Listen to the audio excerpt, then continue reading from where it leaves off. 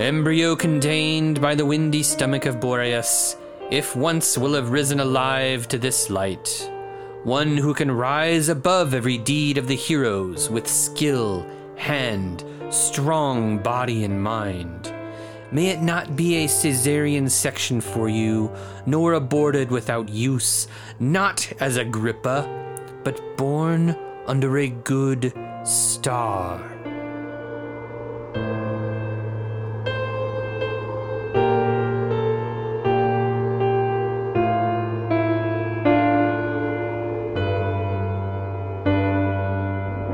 Speak the charm of me, charm of me, charm of me, charm. There will come a time on the planet Earth when science and technology will be long forgotten.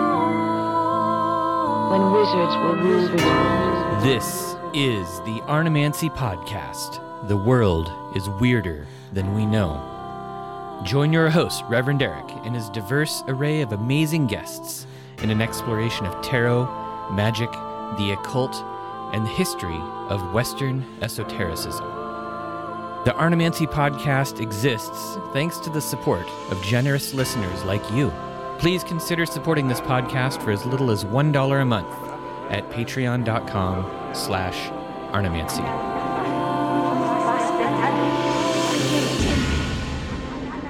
Here we are again. Welcome to part 7 of this podcast's deep dive into Heinrich Cornelius Agrippa's 3 books of occult philosophy. I am your host and guide, Reverend Eric, and if you are joining us for the first time and would like to catch up on early episodes in this series, you can find them on the podcast's website at arnemancy.com/Agrippa. In previous episodes, we have examined both the structure of occult philosophy and the worldview it attempts to explain. We are finally ready to take a closer look at one of the topics that this massive work is best known for: planetary and astrological magic. Okay, this episode will cover a lot of material from across Book 2 of Occult Philosophy. If you are looking for sections to read before listening to this episode, I would suggest starting with Book 2, Chapter 29, and reading through Chapter 50. However, after this episode, I believe you're going to want to spend some serious time studying all of Book 2, especially going back over the parts about planets and spirits from earlier on.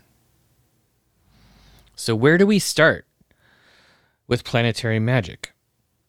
Occult philosophy is filled to the brim with important information on this enormous topic. But I think we can find a few places that outline the specifics. In Book 2, Chapter 59, which I realize now is outside the list of chapters that I suggested you read, Agrippa gives us an excellent starting point when he writes, "There are 7 governors of the world. As Hermes said, they are Saturn, Jupiter, Mars, the Sun, Venus, Mercury, and the Moon. And these are called and invoked with various names and epithets." So this is where we will start. Planetary magic involves working with the traditional planets, their energies, paradigms, and spirits. Planetary magic is about creating ritual relationships with these planets that engages all of the senses, using planetary correspondences such as colors, perfumes, stones, symbols. Anyhow, it engages all of the senses to create magical space that is imaginal, creative, and filled with planetary influence. As we will discover, both planetary and astrological magic cover a wide range of practices that occultists of all varieties are likely familiar with. You will find sigils, prayers, petitions, spirits, and hymns. In fact, this type of magic also leans heavily on occult correspondences, as I mentioned earlier, which can include metals, stones, crystals, herbs, foods, incenses, perfumes, and animals. In other words, all of that strange material that was contained in Book 1. Okay, back to Book 2, Chapter 59. Here, occult philosophy goes into many of the names and epithets associated with the 7 governors, or planets. Today, of course, we know these governors by their English names, which are primarily taken from Latin. But Agrippa goes further and pulls from ancient sources, including the Orphic hymns. This inclusion of the Orphic hymns is interesting because of their long status as a cornerstone of planetary magic. In modern occultism, they are frequently recommended as excellent openers for petitions to the various planetary deities and are often used in daily practices involving the planetary deities. But if you pay close attention to what Agrippa does with his use of the Orphic hymns, you might notice something interesting. The planets are not just associated with the obvious gods after which they are named. Some have surprising associations. For example, the sun is associated with Kronos, Jupiter, Ares, Helios, and Apollo. Now, Helios and Apollo are not surprising, but Kronos, Jupiter, and Ares, those are surprising. The moon has a less surprising array of characters, but still it's pretty diverse and includes Hecate, Selene, Artemis, and Persephone. Now, 2 of those, Selene and Artemis, are traditionally associated with the moon, while the others seem, they're lunar, and we know that now, and their lunar aspects, I guess, are pretty ancient and talked about a lot in something like the Greek magic papyri, but I found that association very fascinating. Gaia Martiana, who runs the excellent Sartrix website, also informed me that this chapter, chapter 59, takes material from Liber Orationum Planetarum Septem, or the Book of Addresses to the 7 Planets. She has a really interesting article on her website that discusses this fascinating work. Make sure you check the show notes for a link. In this episode, we're going to hear from some astrological magicians. And as we hear from them, you're going to hear the Picatrix mentioned over and over again. In fact, with all of the astral mages that I have talked to, the Picatrix, it seems, is far more popular as a source for astrological and planetary magic. I think this is probably because we have multiple recent excellent English translations of the Picatrix. So it's also my hope that Eric Perdue's translation of occult philosophy will encourage more modern magicians to look at Agrippa's work as an important source once more. All right here in the book. One of the cornerstones of planetary and astrological magic is working with planetary spirits. In addition to the pagan deities and epithets listed in Chapter 59, Book 2 also has lists of archangels, angels, intelligences, and spirits associated with each of the planets. For example, Chapter 22 has the archangel, intelligence, and spirit or daimon of each of the 7 planets, in addition to the intelligence of intelligences of the moon and the daimon of daimons of the moon. To learn more about these names, check out the previous episode in this series, which covers planetary spirits and intelligences. Also, you will find many additional planetary spirits and epithets to consider in Chapter 58 of Book 2.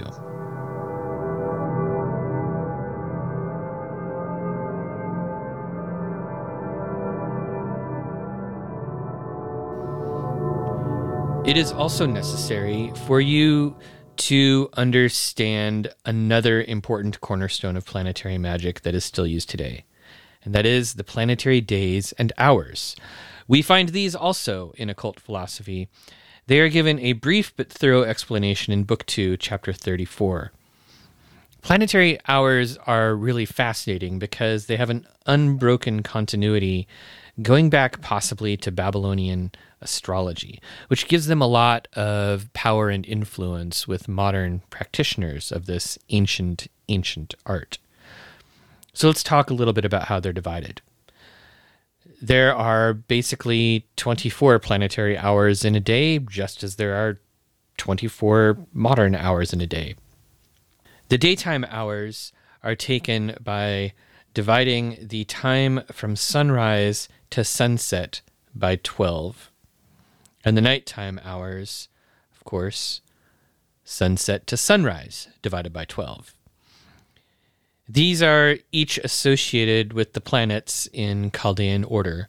So, for instance, on Saturday, the day of Saturn, we start with the first planetary hour of Saturn and then move onward. Saturn, Jupiter, Mars, the Sun, Venus, Mercury, the Moon. Gosh, I hope I got that right because I didn't write it down in my notes. Anyhow, you basically just go through them over and over and over again. And oddly enough, the way the Chaldean order works out, the first planetary hour of each day names the planetary day. So, for instance, the first planetary hour of Monday is the Moon. The first planetary hour of Tuesday is Mars. The first planetary hour of Wednesday is Mercury, and so forth. These planetary hours are essential to the sort of timing that is one of the additional core elements of planetary and astrological magic. And this emphasis on precise timing and calculation also brings us to one of the most important parts of Agrippa's magical system: astrology. You thought I was going to say math, didn't you? All right, it's time to talk about the astrology behind the magic. Now, it's possible to do effective planetary magic relying on just the planetary hours without getting into astrology. But if you really want to take advantage of the system of magic laid out in occult philosophy, you'll need astrology, at least some of it. As Agrippa tells us in Book 2, Chapter 29, in any magical operation, the place, motion, and aspect of the stars and planets in degrees, signs, and qualities are observed. Agrippa goes on to explain that when a planet is in its most proper place and at the right time according to the planetary day and hour, it will be possible for the magician to attract the planet's most appropriate qualities and virtues. The type of astrology that you're going to need in order to do this kind of magic is called electional astrology. Now, there are several different types of astrology. Most people are familiar with natal astrology. That's the examination of the planets, stars, and their relationships at the moment of a person's birth. It's where we get our sun signs from.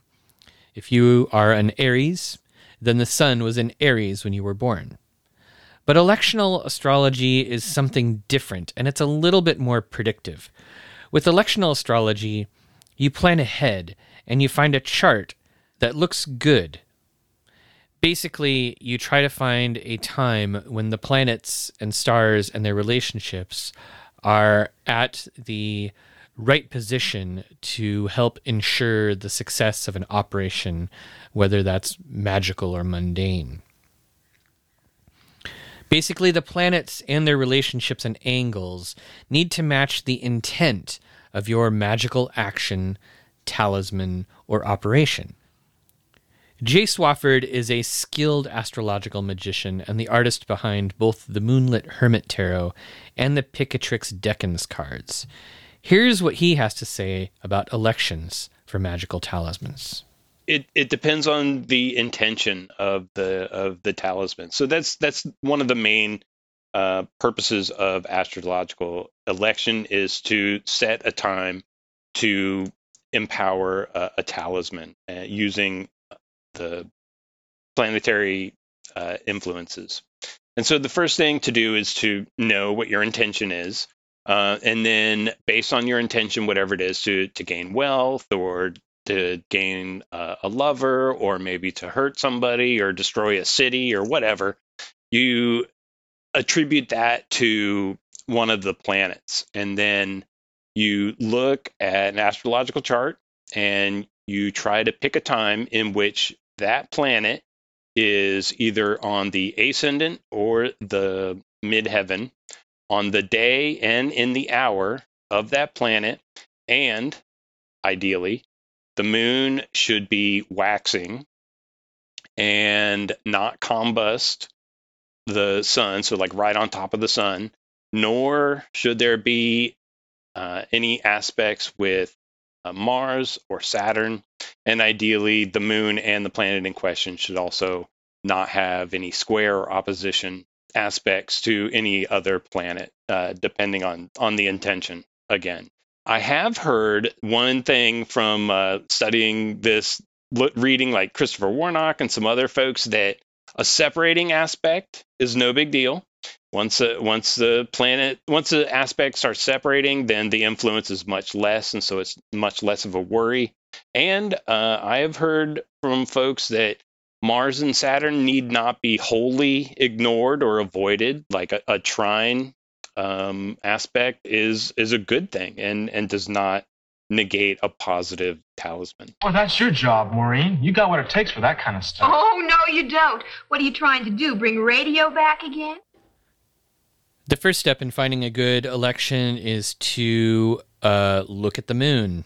In fact, Agrippa urges us to pay special attention to the moon for every operation because, as the neighbor of the earth, it is the root of the golden chain through which all influences will be directed by the higher planets and stars. It is basically the last stop for divine light before it reaches us. Agrippa also tells us particular situations when the moon is at its most powerful for a particular operation. One of these situations is when the moon is in one of the 28 mansions suitable for your operation. He's talking here about lunar mansions, also known as the mansions of the moon. I will let Jay Swafford explain the lunar mansions. The lunar mansions. So the lunar mansions are divisions of the ecliptic, so the path of the moon across the sky, that has subsequently become the zodiac of the 12 signs. The lunar mansions predate those that 12 sign zodiac. Indications are that it predates that by quite a bit. And there are 28 lunar mansions that roughly follow the moon each day. So the moon takes about 22 hours, give or take. It fluctuates to transverse each mansion, so that at the end it comes back around after 28 days, which is the length of a lunation. So a full moon, it'll come around and be not quite in the same spot for the next full moon. It goes around.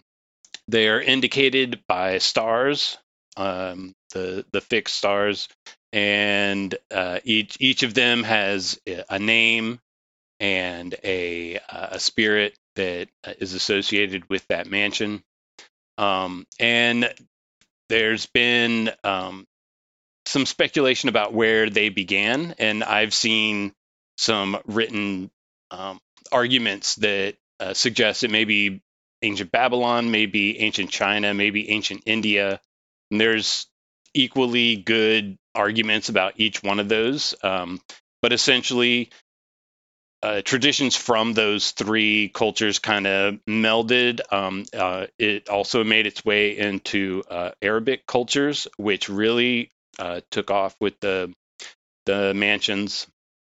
And there's a really big tradition in Arabic-speaking cultures of the mansions of the moon.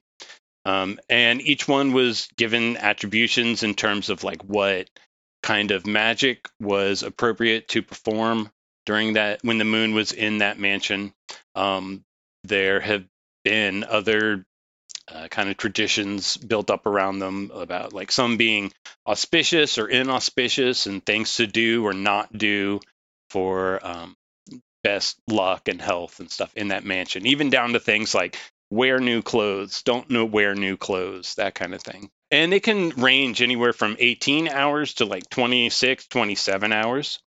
I believe the Picatrix says that the moon's speed in the mansion, if you're doing a talisman for that mansion, that the moon's speed adds a wrinkle to the quality of that mansion. So if you want something to happen quickly, you make your talisman when the moon is in a mansion, when it's transiting very quickly through that mansion, so less than 22 hours.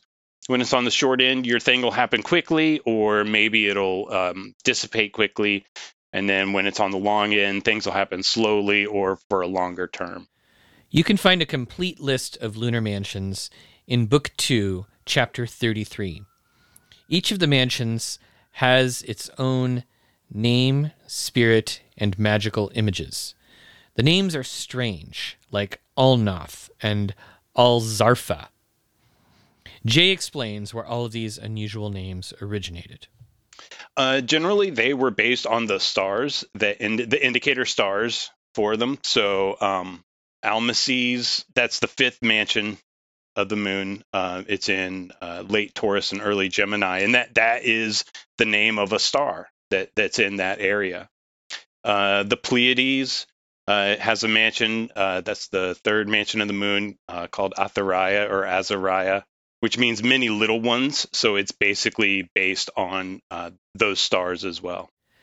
In addition to the lunar mansions, occult philosophy focuses on another division of the heavens that may not be familiar to the modern student of astrology: the decans. Once again, I shall let Jay explain.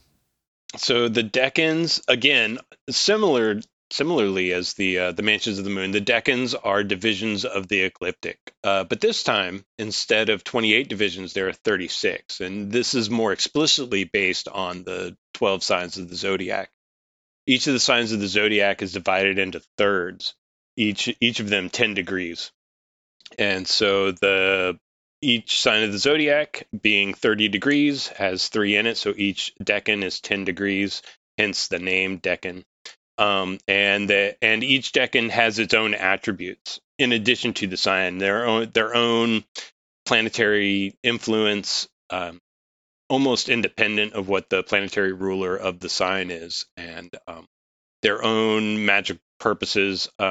They also apparently have their own spirit names. This is something I've not been too active in, so I've not really tracked those down. So its own set of magic to be done in that little section of time.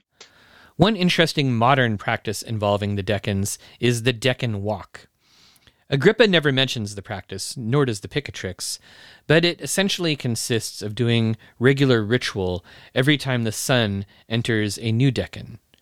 Last year, I attempted a decan walk and failed. However, my good friend Andrew B. Watt, whom you have already heard on this series, has been successfully exploring and executing decan walks for a while now. He shares both his methods and his results on his website and his Patreon page, and there's a link in the show notes to his amazing catalog of decan-related material. You should really make sure to check it out. Also, if you've been listening to the podcast for a while, you've definitely heard me talk about decans before with a variety of guests. I've included links in the show notes to a number of relevant earlier episodes, including interviews with T. Susan Chang, Josh Proto, and Ryan Butler.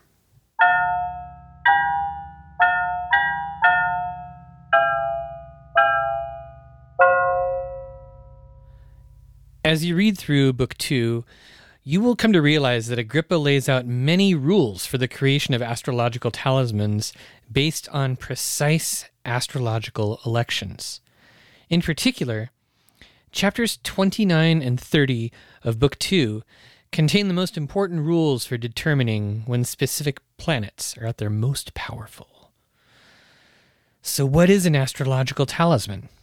It is a combination of astrological images, material components, and invocations of planetary spirits, all combined for a specific purpose. That purpose will draw influence from, or target, one particular astrological feature: a planet, a decan, a lunar mansion, or even a fixed star. And the talisman will be created at an auspicious moment. You will remember Josh Proto from the episode about planetary spirits and intelligences. He is an astrological magician with quite a bit of experience creating talismans. In fact, he's created more than 100. I asked Josh, what exactly is a talisman? Yeah, like the talismans themselves are the fulfillment of the petition. They're the fulfillment of a contract, one could potentially say. So the magician and the spirit and the angel, they meet each other, in a closed room, machine gun under the table, depending if what sort of accoutrements you have. And usually an agreement is reached, whether it's mutual or one-sided. That's up to the nature of the situation. And part of that contract is, changing the circumstances of fate, changing the circumstances of existence.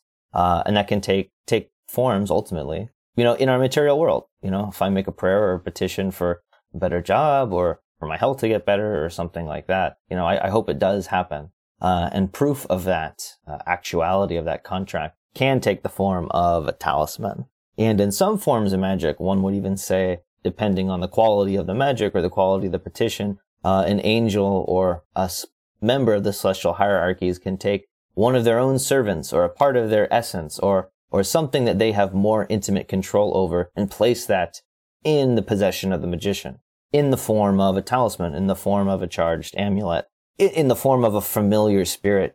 There's many different ways that this, I think, can happen.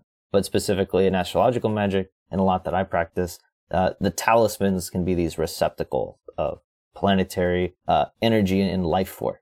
As I mentioned a little earlier, most modern astrological magicians tend to lean pretty heavily on the Picatrix for figuring out what particular rules they are going to follow for selecting elections. However, there are many, many different sets of rules out there, and it's really up to each practitioner to figure out which rules to follow. So how can you pick which sources to use when working with astrological magic? Josh explains why he relies so heavily on both occult philosophy and the Picatrix. As practitioners, we need to pick our sources of truth. We need to pick the things that we find are very relatable and relevant to the kinds of magic we're looking to replicate and to bring into the world. And I found, after reading those and reflecting on those messages, I found that was going to be one of my sources of truth. So whenever I'm thinking about astrological magic, implementing something for myself, clients, friends, lovers, enemies, I fall back onto the characteristics and qualities and wisdom that not just is inside the collection of works from Picatrix, but also Agrippa highly. I once asked Josh how he keeps track of the particular rules he uses, and he slyly told me that he has a personal checklist of over 20 different rules that his elections need to satisfy. That can seem like a lot of rules for the beginning astrological magician. There are ways to simplify this list, but it takes a lot of practice. Here's your homework from this episode. Try going through the list of rules that Agrippa provides in Book 2, chapters 29 and 30, and create your own list to start experimenting with. As you construct your set of rules to experiment with, just remember Agrippa's important advice. Always pay attention to the moon in all of your operations. Though occult philosophy never explicitly lays out ritual instructions for consecrating talismans, it has plenty to say about their physical construction. Beginning with Book 2, Chapter 35, Agrippa discusses both the materials and images used for talisman construction. He tells us, "Thus, magicians not only mix and apply natural things, but also images, sigils, rings, mirrors, and other suitable instruments." Agrippa explains that when this is done during a suitable election, a certain celestial enlightenment is captured, and they can secure something wonderful. This celestial enlightenment, in fact, comes from the astrological election for the creation of the talisman. In my opinion, it is here in Chapter 35 that all of the lists of planetary rulerships over various herbs, stones, and animals in Book 1 finally start to make sense. When you are planning your own talismans, you can use the catalog of Book 1 to determine which materials to use.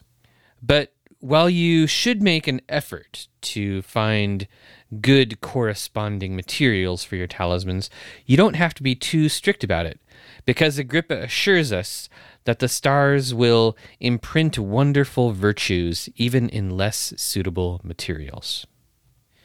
In addition to the astrological election and proper corresponding materials, astrological talismans also involve images.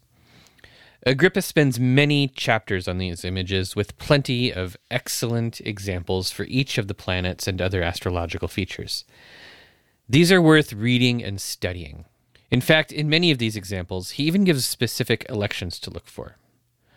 Understanding the role of images in talisman creation does require us to examine once more the relationship between divine light and the imagination.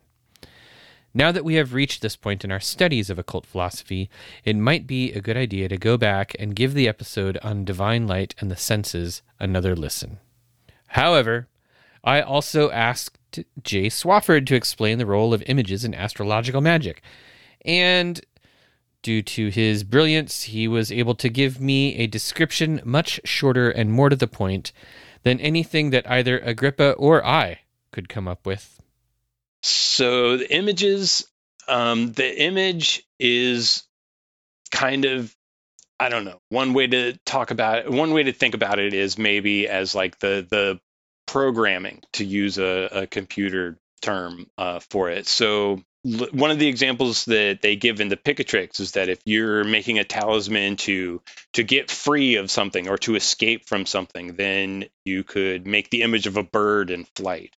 And so the image kind of informs the talisman and gives it a sort of direction.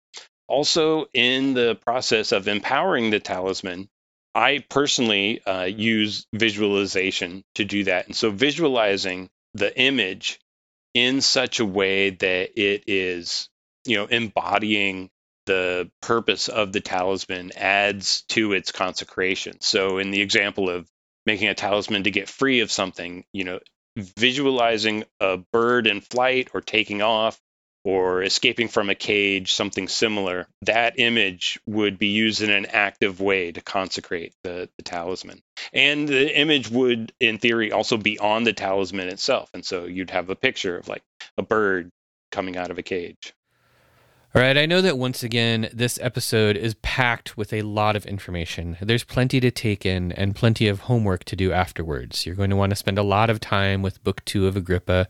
Maybe go back and explore some of Book 1 and take a look at those lists of correspondences and the chapters on divine light and the senses and how all of that stuff works. Certainly, these few podcast episodes are not enough to cover the entire topic of astrological magic.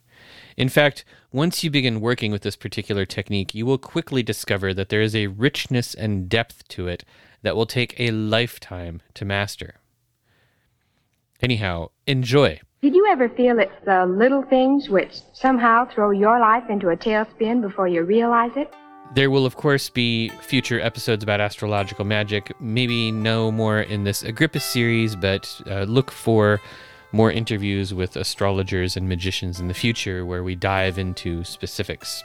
Okay, in our next episode, we will be discussing the Kabbalah of occult philosophy, and we will be featuring an expert that you'll all be very excited to hear from. Thanks to Tuomo Sippola for his translation of the first emblem from Michael Meyer's Atlantia Fugiens that I used in the opening. Tuomo and others in the Languages and Linguistics channel in the Hermetic House of Life Discord server all helped me figure out the mystery of this poem. In fact, the mystery is a good one. I picked that particular poem because there is a reference to Agrippa. In fact, there's a reference to both Caesar and Agrippa, but once again, as with Pliny, this is a reference to Marcus Vespanius Agrippa and not our beloved Heinrich Cornelius Agrippa. Meyer's poem is interesting. It is about a desire for Borneus to be born naturally under a fixed star and not be a Caesarean section, which would be the reference to Caesar, or a breech birth, which is the reference to Agrippa. Thanks also to Josh Proto and Jay Swafford for their help in explaining and untangling the numerous mysteries of astrological magic and electional astrology. And thanks also to Eric Perdue, who helped quite a bit with this episode behind the scenes, even if I didn't use any of his audio clips. There are just 2 episodes left after this in our exploration of Agrippa's occult philosophy. My Patreon supporters will be receiving each episode a week before the rest of the world, along with bonus materials such as full interviews, a glimpse at works in progress, and the opportunity to suggest further topics for developing this Agrippa deep dive. If you enjoy these episodes and want to help support their development, you can help out by sharing this podcast with a friend. Let your weird wizard buddies and witch pals know that we have been on this journey and invite them to join us. And if you want to contribute monetarily, you can always go to arnemancy.com/support and find a number of options. Until next time, keep reading books, keep being weird, and keep doing magic. This has been another episode of the Arnemancy Podcast. Thank you for joining me. I have been your host, Reverend Eric. You can find Arnemancy online at arnemancy.com, and you can subscribe to this podcast anywhere podcasts are found. If you like what you hear, please consider supporting the Arnemancy Project for as little as $1 a month at patreon.com/arnemancy.